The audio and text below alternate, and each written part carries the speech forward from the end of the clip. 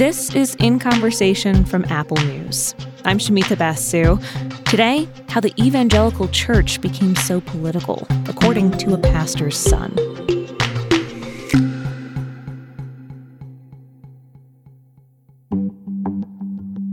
Tim Alberta was raised in the church, and I mean that literally. His father was an evangelical minister for nearly 3 decades at Cornerstone Church outside of Detroit. His mother led the women's ministry. As a kid, Tim played games in the church's back rooms, did his homework in the office wing, brought high school dates to Bible study, and even worked as a church janitor while in college. When Tim's father died in 2019, Tim returned to the church that he'd always called home to remember his dad and to mourn. I had people at the visitation the day before the funeral confronting me, in some cases really confronting me in a hostile way, questioning my faith, questioning if I was on the right team, on the right side of things, while my dad was in a box about 100 feet away. Tim is a journalist, and at the time he had come out with a book that was getting a lot of attention. It was about the impact of Donald Trump on the Republican Party. That's where this criticism from the church community was coming from. Tim was really unsettled by the comments he was getting, and it made him pretty angry. The next day, in fact, at his funeral, I sort of let it rip a little bit. In my eulogy, I brought up these confrontations from the day before and said, what are we doing here? Is this right? Is this who we are as believers? And then it got even worse. After he delivered that eulogy, he got a written note from a longtime member of his father's congregation that basically said I was a part of the deep state and that I was undermining God's ordained leader of this nation, Donald Trump, and that I should be ashamed of myself. And it was just, long story short, really a clarifying moment. This experience at his father's funeral tipped the scales for Tim to report out a book, out now, called The Kingdom, the Power, and the Glory: American Evangelicals in an Age of Extremism. The book lays out the state of the American evangelical church today, how intertwined the church has become with politics, and the forces pushing it to embrace what were once considered the political and cultural fringes. I sat down with Tim several weeks ago, before I started my maternity leave. There's a 2-word phrase that you will hear when you hang around evangelicals long enough, particularly political evangelicals. And that 2-word phrase is under siege. A belief that the barbarians are at the gates, a belief that the culture, the hostile, godless, wicked, secular culture, and the hostile, wicked, secular government is coming for Christians, that we are being persecuted and that persecution will intensify. Once you get to that place in believing that this thing that is so sacred, and I don't mean your faith necessarily, I mean your faith in the context of your national identity. You are not just a Christian, you're an American Christian. You are sort of almost in covenant with God in a special way because he has so blessed this country. That is the mindset of a lot of these folks. And once you're there, well, then you can pretty quickly get to a place where you're willing to compromise some of your core values, your core beliefs, in the interest of keeping those enemies at bay, warding off those threats, and allowing the ends to justify the means. You have this huge scramble of people winding up in these churches that are now preaching this sort of blood and soil Christian nationalism. And you have pastors like Greg Locke in Tennessee, who a few years ago nobody knew who he was, and now he's got millions and millions of followers and enormous influence in the evangelical world. Those sorts of figures would have been considered fringe 10 years ago, and now, in some sense, they're actually quite mainstream. And so it's difficult, I think, for unbelievers, for people outside of the church to take any of that seriously, to say, well, hold on a second, you're telling me that white Christians think they're persecuted. You're telling me that, the people who have sort of controlled the commanding heights of society since this country was founded, that they feel like they're being marginalized and almost martyred, and that is what justifies their affiliation with Donald Trump and some of their political behaviors? And the answer is yes. And understanding that, really appreciating what goes into that, I think is a big first step toward addressing the issue here. Tim says this mixing of religion and politics was exacerbated by the election of Donald Trump in 2020. You can hear it in the way many evangelical voters talk about the former president. So what is it about Trump that you love so much? Well, I like Trump as a person. He's a godly man. President Trump works for God. His Christian values that he stands for. He's working for God, for darn sure. And God is all about America. Gotta support the king. He's using President Trump as one of his tools. King Jesus first and then King Trump. Trump has said he identifies as a non-denominational Christian. He's also said that no president has ever fought for Christians as hard as he has.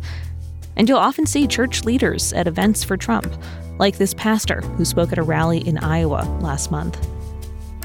This election is part of a spiritual battle. There are demonic forces at play. And when Donald Trump becomes the 47th president of the United States, there will be retribution against all those who have promoted evil in this country. From Tim's perspective, so much of Trump's behavior defies Christian texts and teachings. Everything from misquoting the Bible, to bragging about assaulting women, to mocking a reporter who has a disability. In reporting his book, something that Tim wanted to understand better was how millions of evangelicals continue to support Trump despite his conduct. And he found the reasons for supporting Trump fell along a spectrum.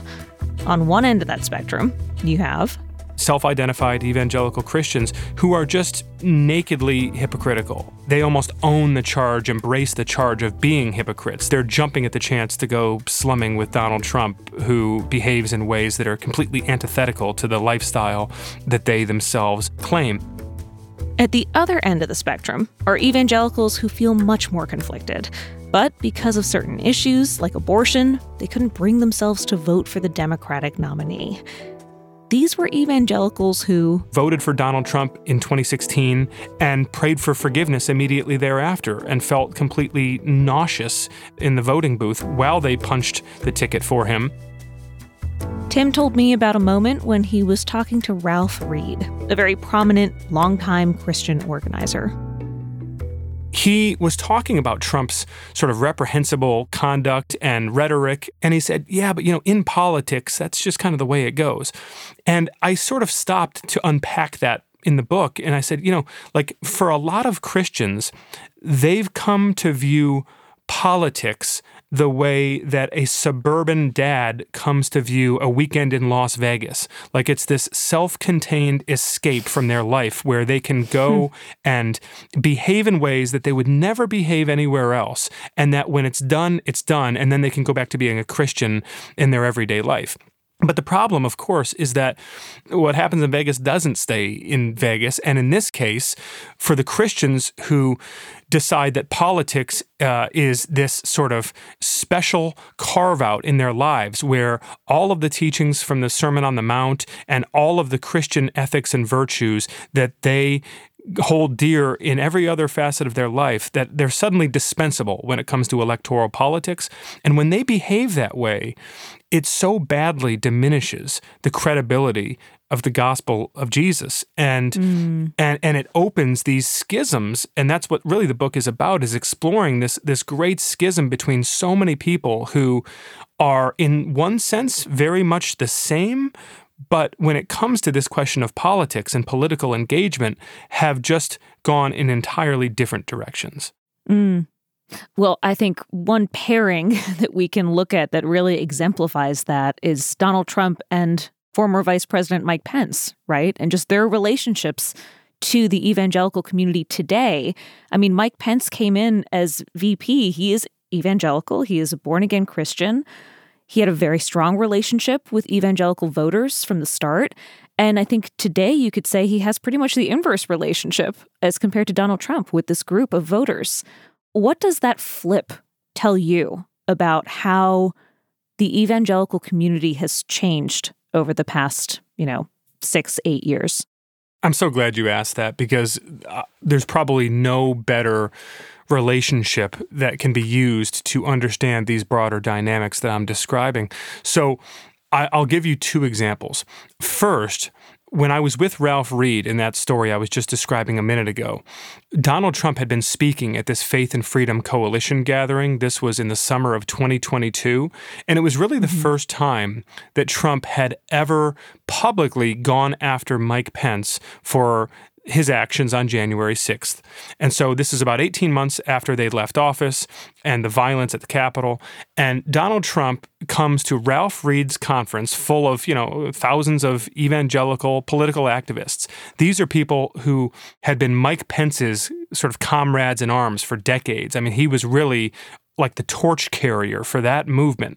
And Trump gets up in front of these folks and he starts ripping Mike Pence and basically calling him a coward, calling him weak, mocking him. Really a pretty cruel demonstration. Mike was afraid of whatever he was afraid of. But as you heard a year and a half ago, Mike Pence had absolutely no choice but to be a human conveyor belt. He was a human conveyor belt. Even if the votes were fraudulent, they said he had to send the votes, couldn't do anything.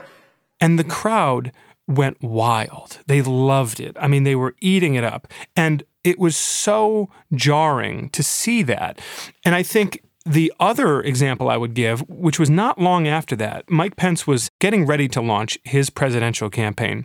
And he came out to Michigan and spoke at Hillsdale College, which is a largely conservative Christian school in Michigan. And I went there to see him speak.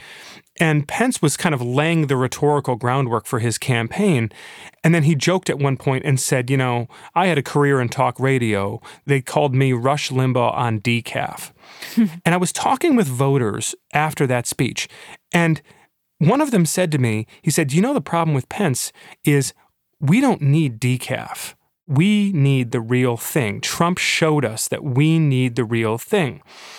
And there's something almost Shakespearean to this reality that one of Trump's enduring legacies will have been that he conditioned evangelical Christians to demand something decidedly un-Christ-like from their political leaders. In other words, here is Mike Pence, who believes all of what they believe. He sits in the pews with them. He teaches their Sunday school classes. He is a serious, devout believer, and yet he can no longer pass muster because he's not willing to be sort of antagonistic and provocative and angry and loathsome in the way that Trump is. And in some sense, I know that personally, I know just from my own reporting that Trump takes great satisfaction in that. Trump believes that he has effectively transformed the evangelical base of the Republican Party and made it into almost his own image, which is, I think, not an overstatement in many ways. And understanding just that core reality of the attitudinal and behavioral makeover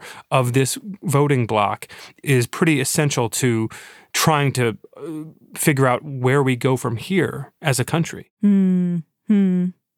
Well, one thing I really appreciate about this book and the way you approached it is that you clearly spent so much time traveling to different places and sitting in church and talking to people over long periods of time, talking to people and talking to congregants, talking to pastors. And what seems to emerge in your reporting on this is people being drawn to the caffeinated message. Can you talk a little bit more about what you were hearing from people who switched churches in the past few years, went out in search of a pastor who was more politicized, more politically charged in their messaging? I think specifically when historians look back at this period to try and understand this great sorting, this great realignment happening within American Christianity, I think they're probably going to zero in on COVID-19. And the reason I say that is because for, again, tens of millions of evangelical Christians who had spent decades marinating in this sort of almost end times prophecy, this apocalyptic rhetoric around the government is coming for Christians. If you had spent decades marinating in that message, the arrival of COVID-19, and more specifically, the orders from a lot of blue state governors to close down houses of worship, even if it was just for some very short period of time, 2, 3, 4 weeks, that was almost like a prophecy being fulfilled. It was a sense of, okay, we've been warned about this day. We knew this day was coming. The threat has arrived. Yeah. That's exactly right. It's here. And now what do we do about it, right? And so you had a really incredible schism in real time sort of emerging between, again, a lot of people in the same congregations who had worshiped together and loved one another and been neighbors and friends for decades, who were suddenly at odds almost overnight over this question of, am I being faithful to God by agreeing not to go to church for a couple of weeks, by allowing my pastor to shut the doors of our church for some period of time and comply with the government's orders?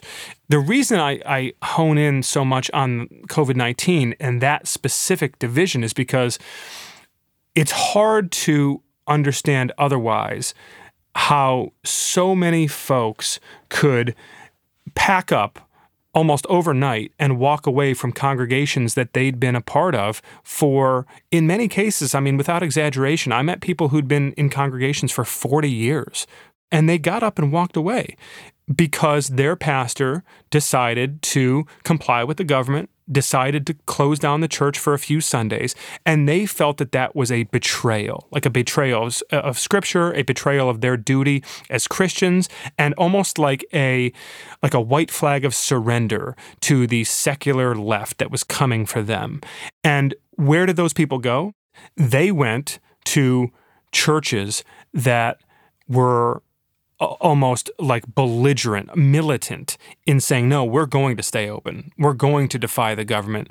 And we're going to do so not simply because we believe that we have a responsibility as Christians to meet on Sunday morning, but because we believe that this is the proxy war for sort of good versus evil, that those satanic, secular leftists are coming for us, and if we let them have our churches, then it's game over.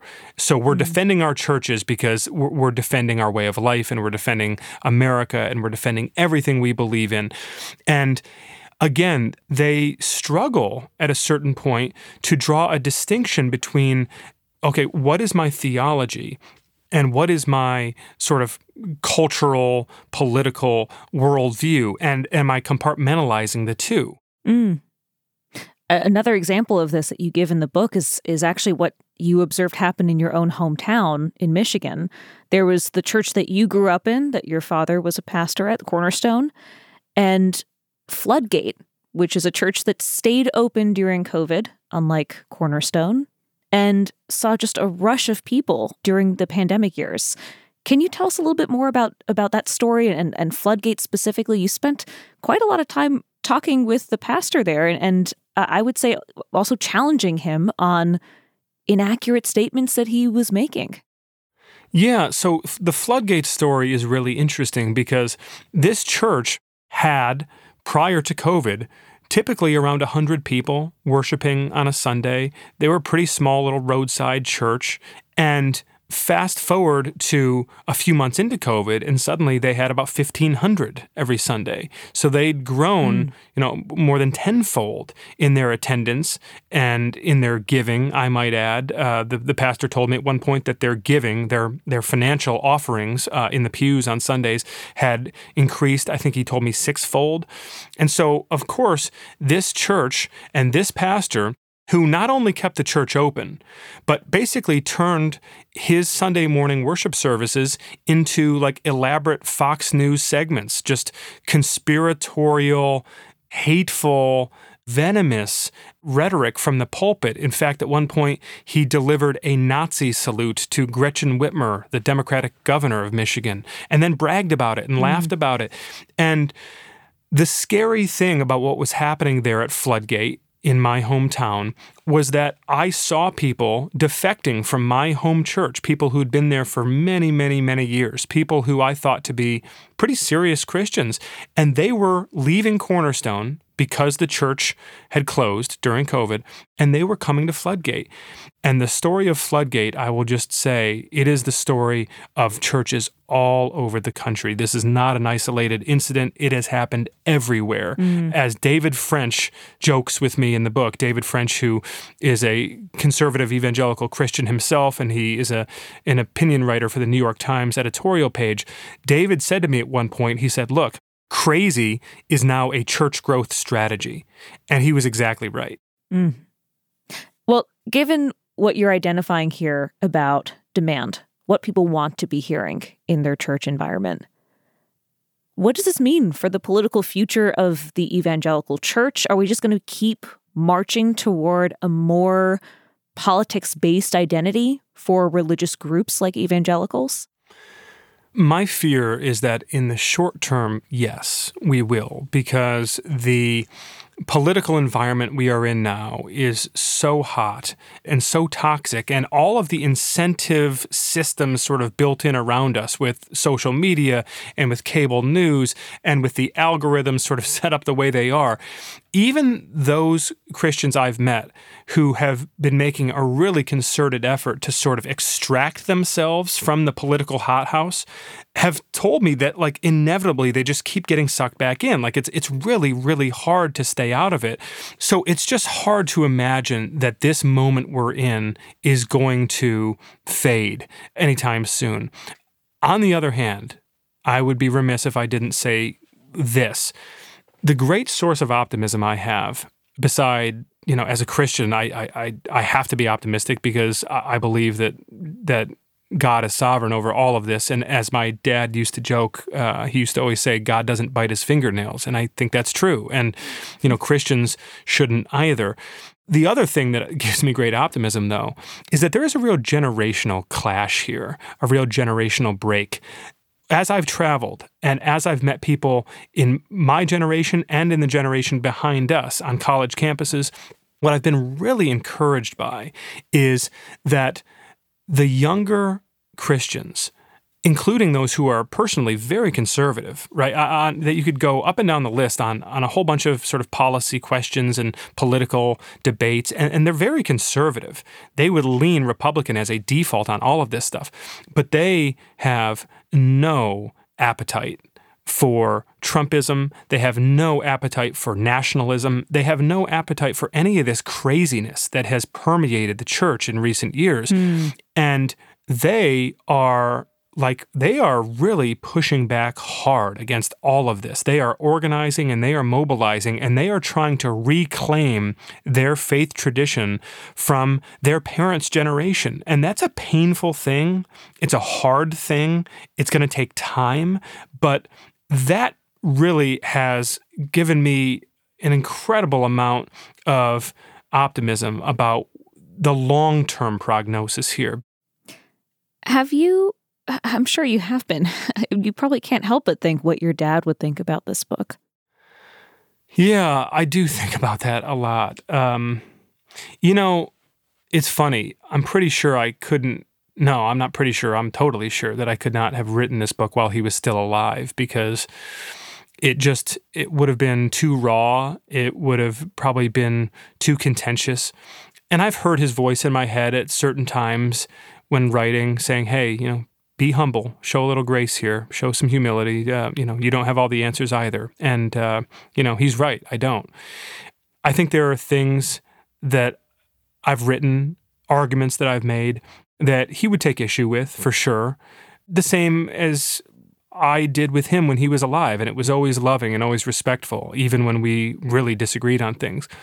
But I am also quite confident, knowing my dad as well as I did, that he, above everything else, more than his country, more than even his family, his sons, his wife, he loved Jesus. And this book is meant to not just shine a light in the darkness to expose what's wrong in Christianity, but to illuminate what's right in Christianity, and that's Jesus. And ultimately, I think all of the other disagreements should fall by the wayside. How is your faith after writing this book? I really worried that my faith would suffer from writing this book, and I prayed a lot and really worried a lot early in this process that my faith would be hurt. And I mean, words just really can't articulate the comfort and the reassurance I've felt throughout this whole process. And I have, in many ways, a far closer, far more intimate relationship with Jesus today than I did a few years ago when I set out on this project. And I'm really, to say that I'm grateful for it would be an understatement, but the short answer is my faith has never been better. And I hope, if nothing else, that maybe that offers a word of encouragement to people to say, listen, stepping out and kind of blowing the whistle on your own tribe can be tough, it can be painful, but you have a shepherd looking after you, and you will ultimately be just fine if you do so. In your epilogue, you end with a rather big question, which is, what is the purpose of the church? And I'm wondering how you're thinking about that question at the end and reflecting on all your reporting. What kind of answer have you arrived at? Well, I think it's almost easier to answer the question of what is not the purpose of the church. Not to be cute about it, but, okay, the purpose of the church is not to stage political rallies. The purpose of the church is not to fight the culture wars. The purpose of the church is not to serve as a staging ground for some identitarian conflict with our perceived enemies. The purpose of the church, ultimately, as I understand it, is to take the most beautiful gift the world has ever received, which is the gospel of Jesus Christ, a poor, vagrant preacher from the ghettos of a Roman-occupied province who was executed by the state for claiming that he had a kingdom that was not of this world, and that if you followed him, you would have citizenship in that kingdom as well. And this man who took on flesh, who was fully God and fully man, who came to be the mediator between humanity and God, that if we take that message to the ends of the earth as he instructed us to, then we might just be persecuted for it. We might just be ostracized, marginalized. Who knows? We could even be hurt. We could be killed. We could be rounded up and imprisoned. That's happened throughout world history. But if we are carrying out that mission of what the church is called to be, then we will be fulfilling our purpose as believers. And so that must be both our individual purpose and our collective purpose as the church. We are called not to go and change the world. We are called to be the world changed by Jesus already, and to go and shine that light so that others may see it and that others might pursue him as well. Tim, thank you so much for your time, and thanks for your reporting on this. It's my pleasure. Thank you for having me. You can find Tim Alberta's book, The Kingdom, the Power, and the Glory, American Evangelicals in an Age of Extremism, on Apple Books. We'll include a link to it on our show notes page. And if you're listening in the Apple News app, we've teed up an excerpt from Tim's book to play for you next. Keep listening.